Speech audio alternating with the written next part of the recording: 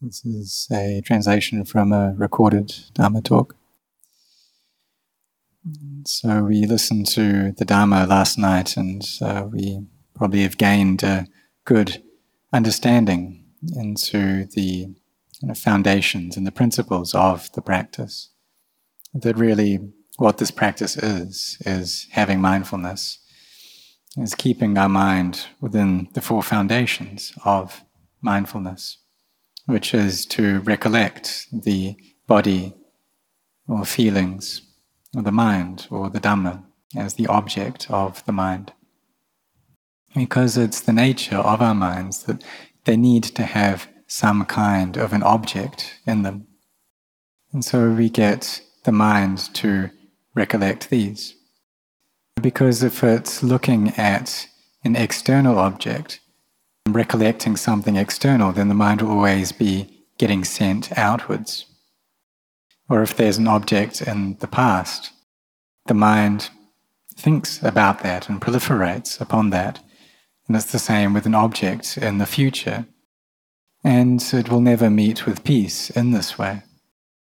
But really, both the past and the future, they're kind of here in this present moment. And so if we have our mindfulness recollecting and knowing in the body, then we'll gain an understanding of this body. And the mind will be kept within or here in the present moment. If we're sitting and there's some aches in the body, and then we know those feelings, we know that pain, and this is Vedana, this feeling, and so we can have our mindfulness there recollecting that feeling. Or sometimes there'll be thoughts proliferation going on in the mind, and we know whether the mind is scattered or whether it's settled. Does it have greed, hatred, and illusion in it or not? And so here we're using our mindfulness to recollect the mind and to know the mind, and it's possible to use it in this way. And we can do this both when we're practicing here in the monastery and also when we're at home or we're working. We can follow and look at our minds in this way. And so when the mind receives a sense impression, it reacts very quickly and it goes and clings on to that. And it can respond in many different ways. If it's something that we don't like, then the mind can get angry and averse to that. And there can be this disliking that arises. And what should we do? Well, we just have mindfulness there and we know that that's what's happened. We know that the mind is starting to become dark, it's starting to get murky. And it's doing that because it doesn't like something. It doesn't like a sight, it doesn't like a sound that it's hearing, it doesn't like a taste or a touch. So there's something there that it dislikes. And when we meet with that thing, then we suffer. And so if there's a lot of anger there in the heart, you see that this is a fire which burns the heart. And so we need to bring up this mindfulness there and knowledge. Knowing what's happening, knowing what feelings there are and what those feelings are like. And so we follow up and look at our minds in this way. And doing this is Citta Nupassana Satipatthana, using the mind as the foundation of the recollection.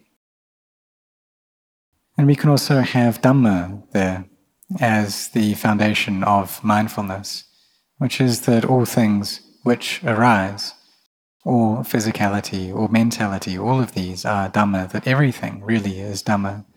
And so we see all these things as being Dhamma, as that Dhamma is merely Dhamma. It's not a being, it's not a self, it's not me, it's not other. But this is quite a subtle thing to do, and if our minds aren't subtle, then we won't be able to contemplate in this way. But if they are in a subtle state, then we will be able to do that. But initially, when we start out in the practice, where should we place our mindfulness? Well, when we look at the breath, this is having mindfulness over the body. And if we know that the mind has liking or disliking, then this is having mindfulness here, knowing that we don't like this thing or this person. And so if there are feelings there, then this is a namma dhamma, this is a mental quality, but it's also involved with the body as well. So it's important that we come to understand and contemplate this body. What's its truth? What is it actually like? Can it stay on in this world for long? Does it need to die? And we can ask ourselves, well, how old are we this year? And how long are we going to live for? If we live till the age of 80, then how much time do we have left? So if we're 53 years old this year, then we've just got 27 years left. If we're 55, then it's 25 years. And so we think about things in this manner. We contemplate and ask ourselves, well, with the time that we have left in this life, then what should we do? Because we see that having been born, we have to die, that this life is not sure, but death is sure, that we need to meet with death, and that is certain, that the end of our life is death. And so we see that this life is not sure and death is sure. But after we die, then where will we go?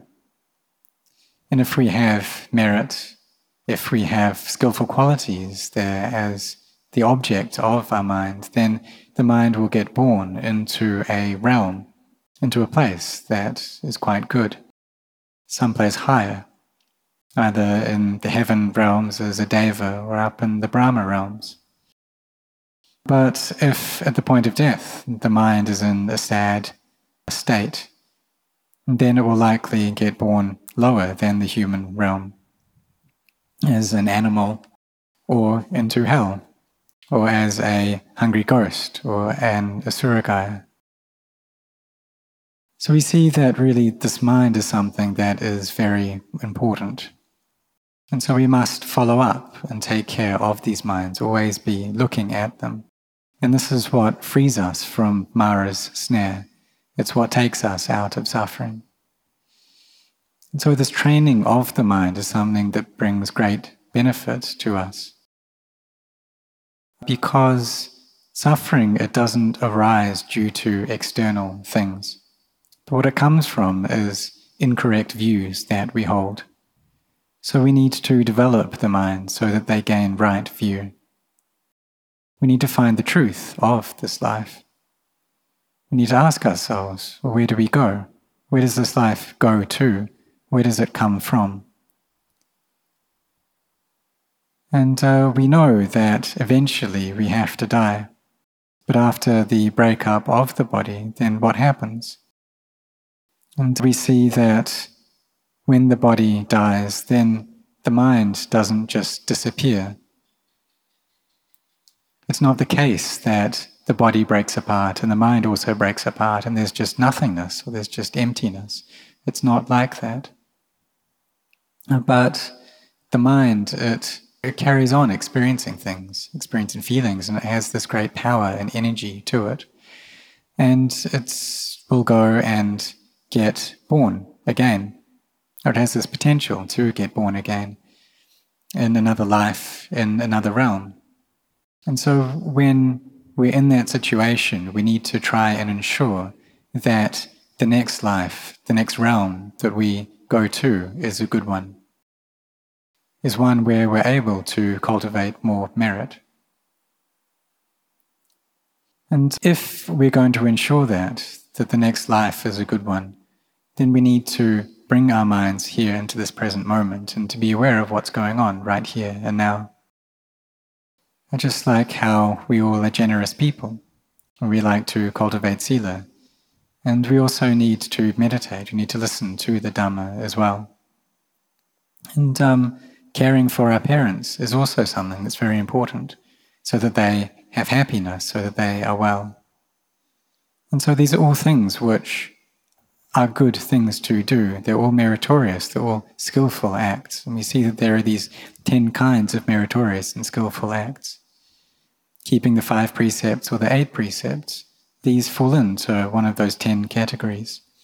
And also meditation, developing skillfulness. This is something that is very skillful, very meritorious for us to do. And it's a bit more difficult than the other aspects as well. So we see that if there's 100 generous people, then it's difficult out of that 100 to just find one who keeps sila well, who can keep these 5 precepts. And if we have 100 people who can keep the 5 precepts, it's difficult to find just one who can keep the 8 precepts. And for all those who keep the 8 precepts, it's difficult to find those who also meditate, who also cultivate their minds, because it's something that's quite tough to do. But we need to bring up the energy, the effort to do this, and to develop the quality of our lives, the quality of our hearts, so that that quality increases, so that it's better.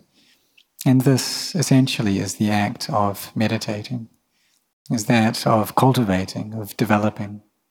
And it's something that brings great benefit to us. When we practice, we have this awareness of what it is that we're feeling. What are these feelings like? If we don't train the mind, if we don't look after it, then what is that like? And the mind will always, in that state, be following greed, hatred, and delusion, because these qualities have great power. They hold great sway over the mind. And if we just allow the mind to follow them, to get dragged around by them, this brings no benefit to us. And instead, all we feel is suffering. All we get is harm. It brings a lot of danger to us. So what we should be doing, rather, is to care for our minds. Because when the Dhamma comes up within the heart, what this leads us to is coolness and happiness inside. So the Buddha found this path of practice, and he taught it to us as well. And he got us to contemplate the things that we attach to. And mostly what that is this body. And really it's all the physical things, all the mental things.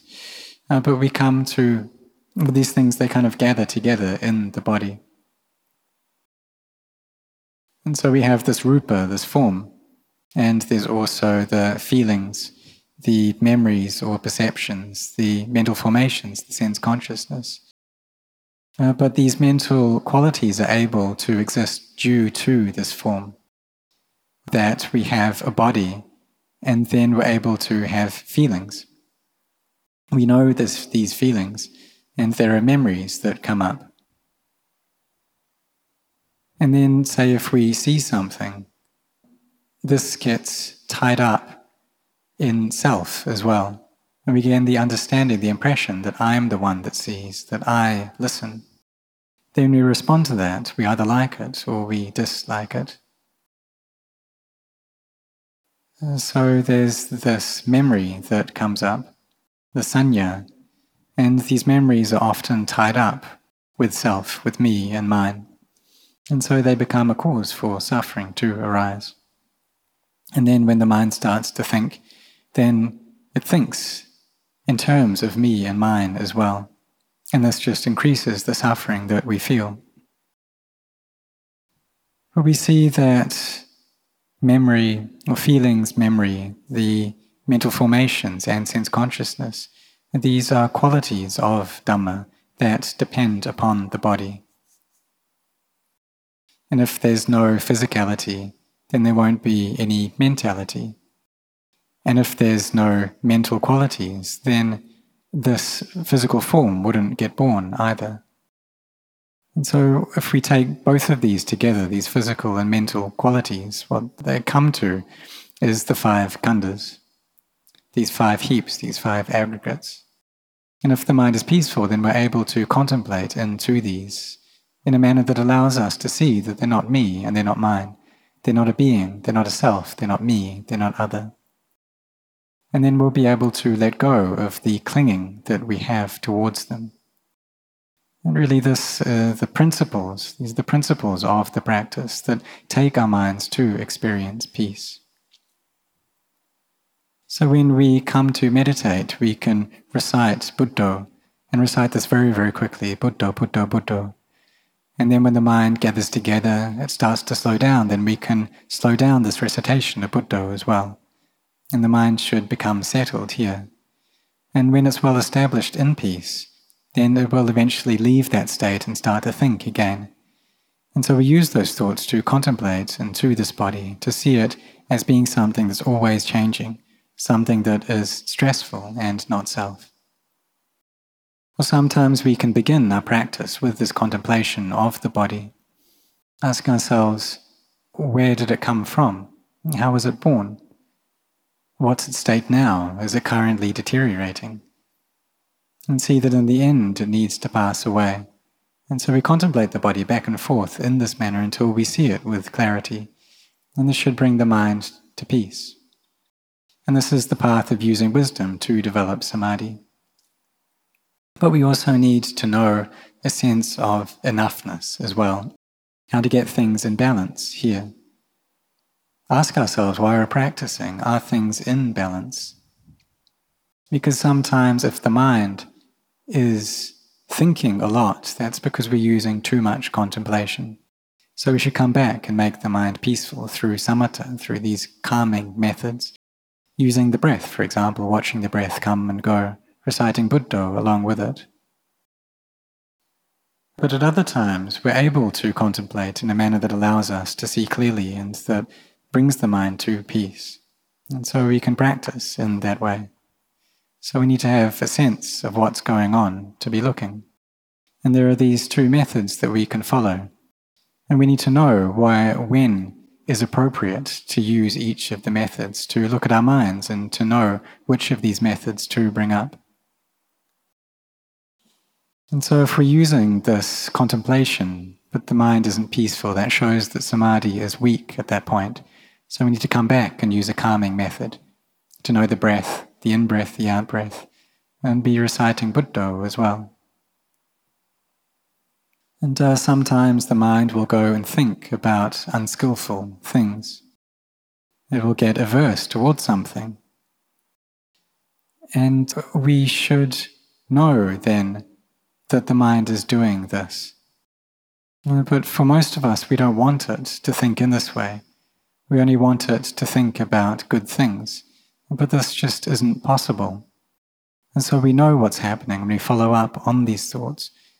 We ask ourselves, what are they like? We follow up, we know it. When the mind is thinking unskillful things, then we know that that's what it's doing, that there are these unskillful qualities arising in the mind. And when they arise frequently, then we know them frequently, we practice frequently. And so we bring our mindfulness here to gain this knowledge which is up to speed with these events. Knowing them arise, knowing them as they cease, seeing them as just arising and ceasing, arising and ceasing. That the mind is like this way.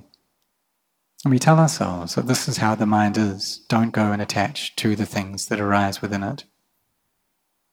And sometimes there are good thoughts, sometimes there are bad thoughts. But any unskillful qualities that arise, we put effort into abandoning them. And we also put effort into not allowing the unarisen, unskillful qualities to arise. And this right here is right effort. But we shouldn't go and suffer when the mind thinks about things which are not good. And because it's been the state of the mind for a very long time now to be this way, to be thinking in this manner. And so to try and overcome this, to try and defeat it in just one day and one night, it's probably not possible for us to do that. And so what we need to do is to look at what's going on. And if any of these unskillful qualities arise, then we try and cut them off right there. The things that don't bring benefit to us, we just throw them out, we don't do them. If the mind thinks good things, then we use those, we follow those. And we just carry on practicing in this way. And when we just keep on with this, we carry on doing this, and then we'll need to meet with peace of heart. And the mind will need to become gathered and settled. And then we'll see for ourselves what this peace is like. We come to contemplate the body so that we gain an understanding of it. That it's something that needs to deteriorate, it's something that needs to break apart. And we see that this is the reality of the body, that it's something that always changes. But for the most part, we don't want that to happen. Old age, sickness, and death, do we like that? Do we want for these things to happen? And if we don't want them, then why do we receive them? Why is it that the body needs to get old? Why does it need to grow painful and sick? Why does it need to die? Even though we don't want for these things to happen. It's because this body is something that's beyond our control. It's outside of our sphere of influence for the most part. And so is it really appropriate then to consider it as being me and mine? For example, if we were to live in a house, and through conventions we took that house to be mine. And so if by the conventions of the world it really was ours, then we'd be able to stay in it, and no one else would be able to make us leave, because it's ours. But if that house didn't actually belong to us, then someone else would have to come and get us to leave. And so it's the same with these bodies of ours, that if they really did belong to us, then we'd be able to stay in them forever. And we'd be able to stop them from breaking apart, we'd be able to stop them from deteriorating. But that's not the way it is. We see that we just borrow these bodies temporarily from this world. We borrow the earth, we borrow water, we borrow air, we borrow heat from the world. And that's what gives rise to these human bodies.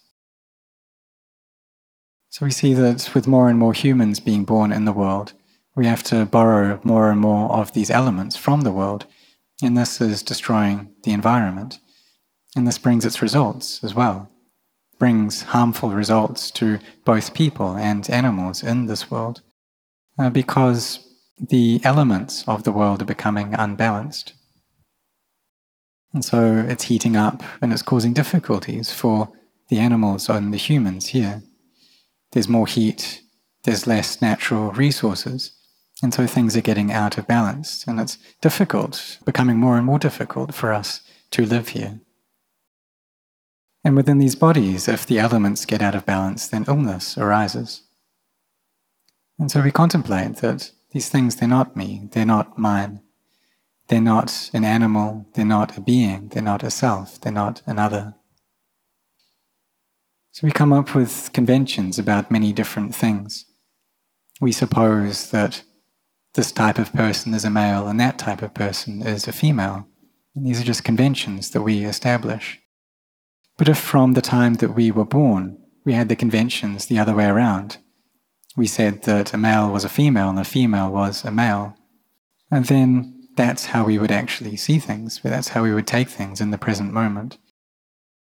Or like with ducks and chickens, if we were to say a duck was a chicken and a chicken is a duck, then that's how we would understand things. But we should contemplate to see that they're not actually real, that these are conventions that we've come up with.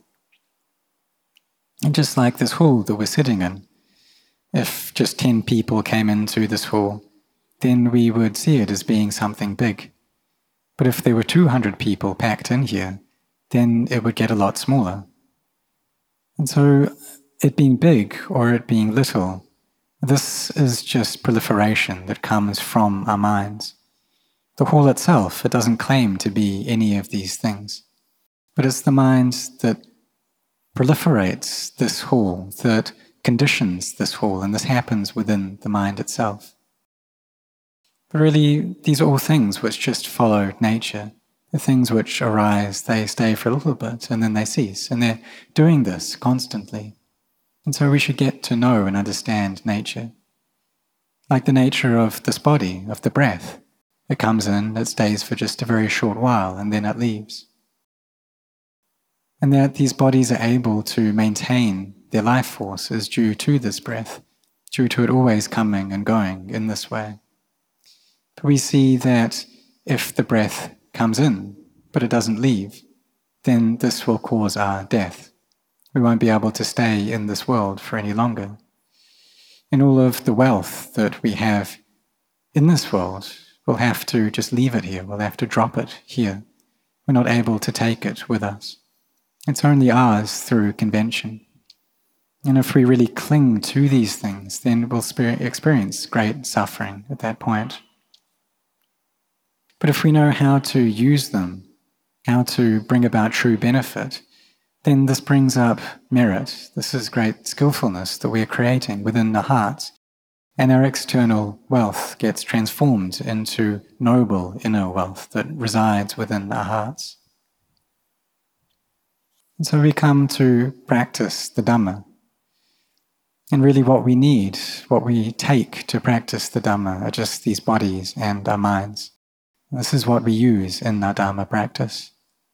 And we train these minds to have mindfulness, to recollect the body, the feelings, the mind itself, and Dhamma. And we get to know what these things are like. And through doing this, then the mind reaches stillness.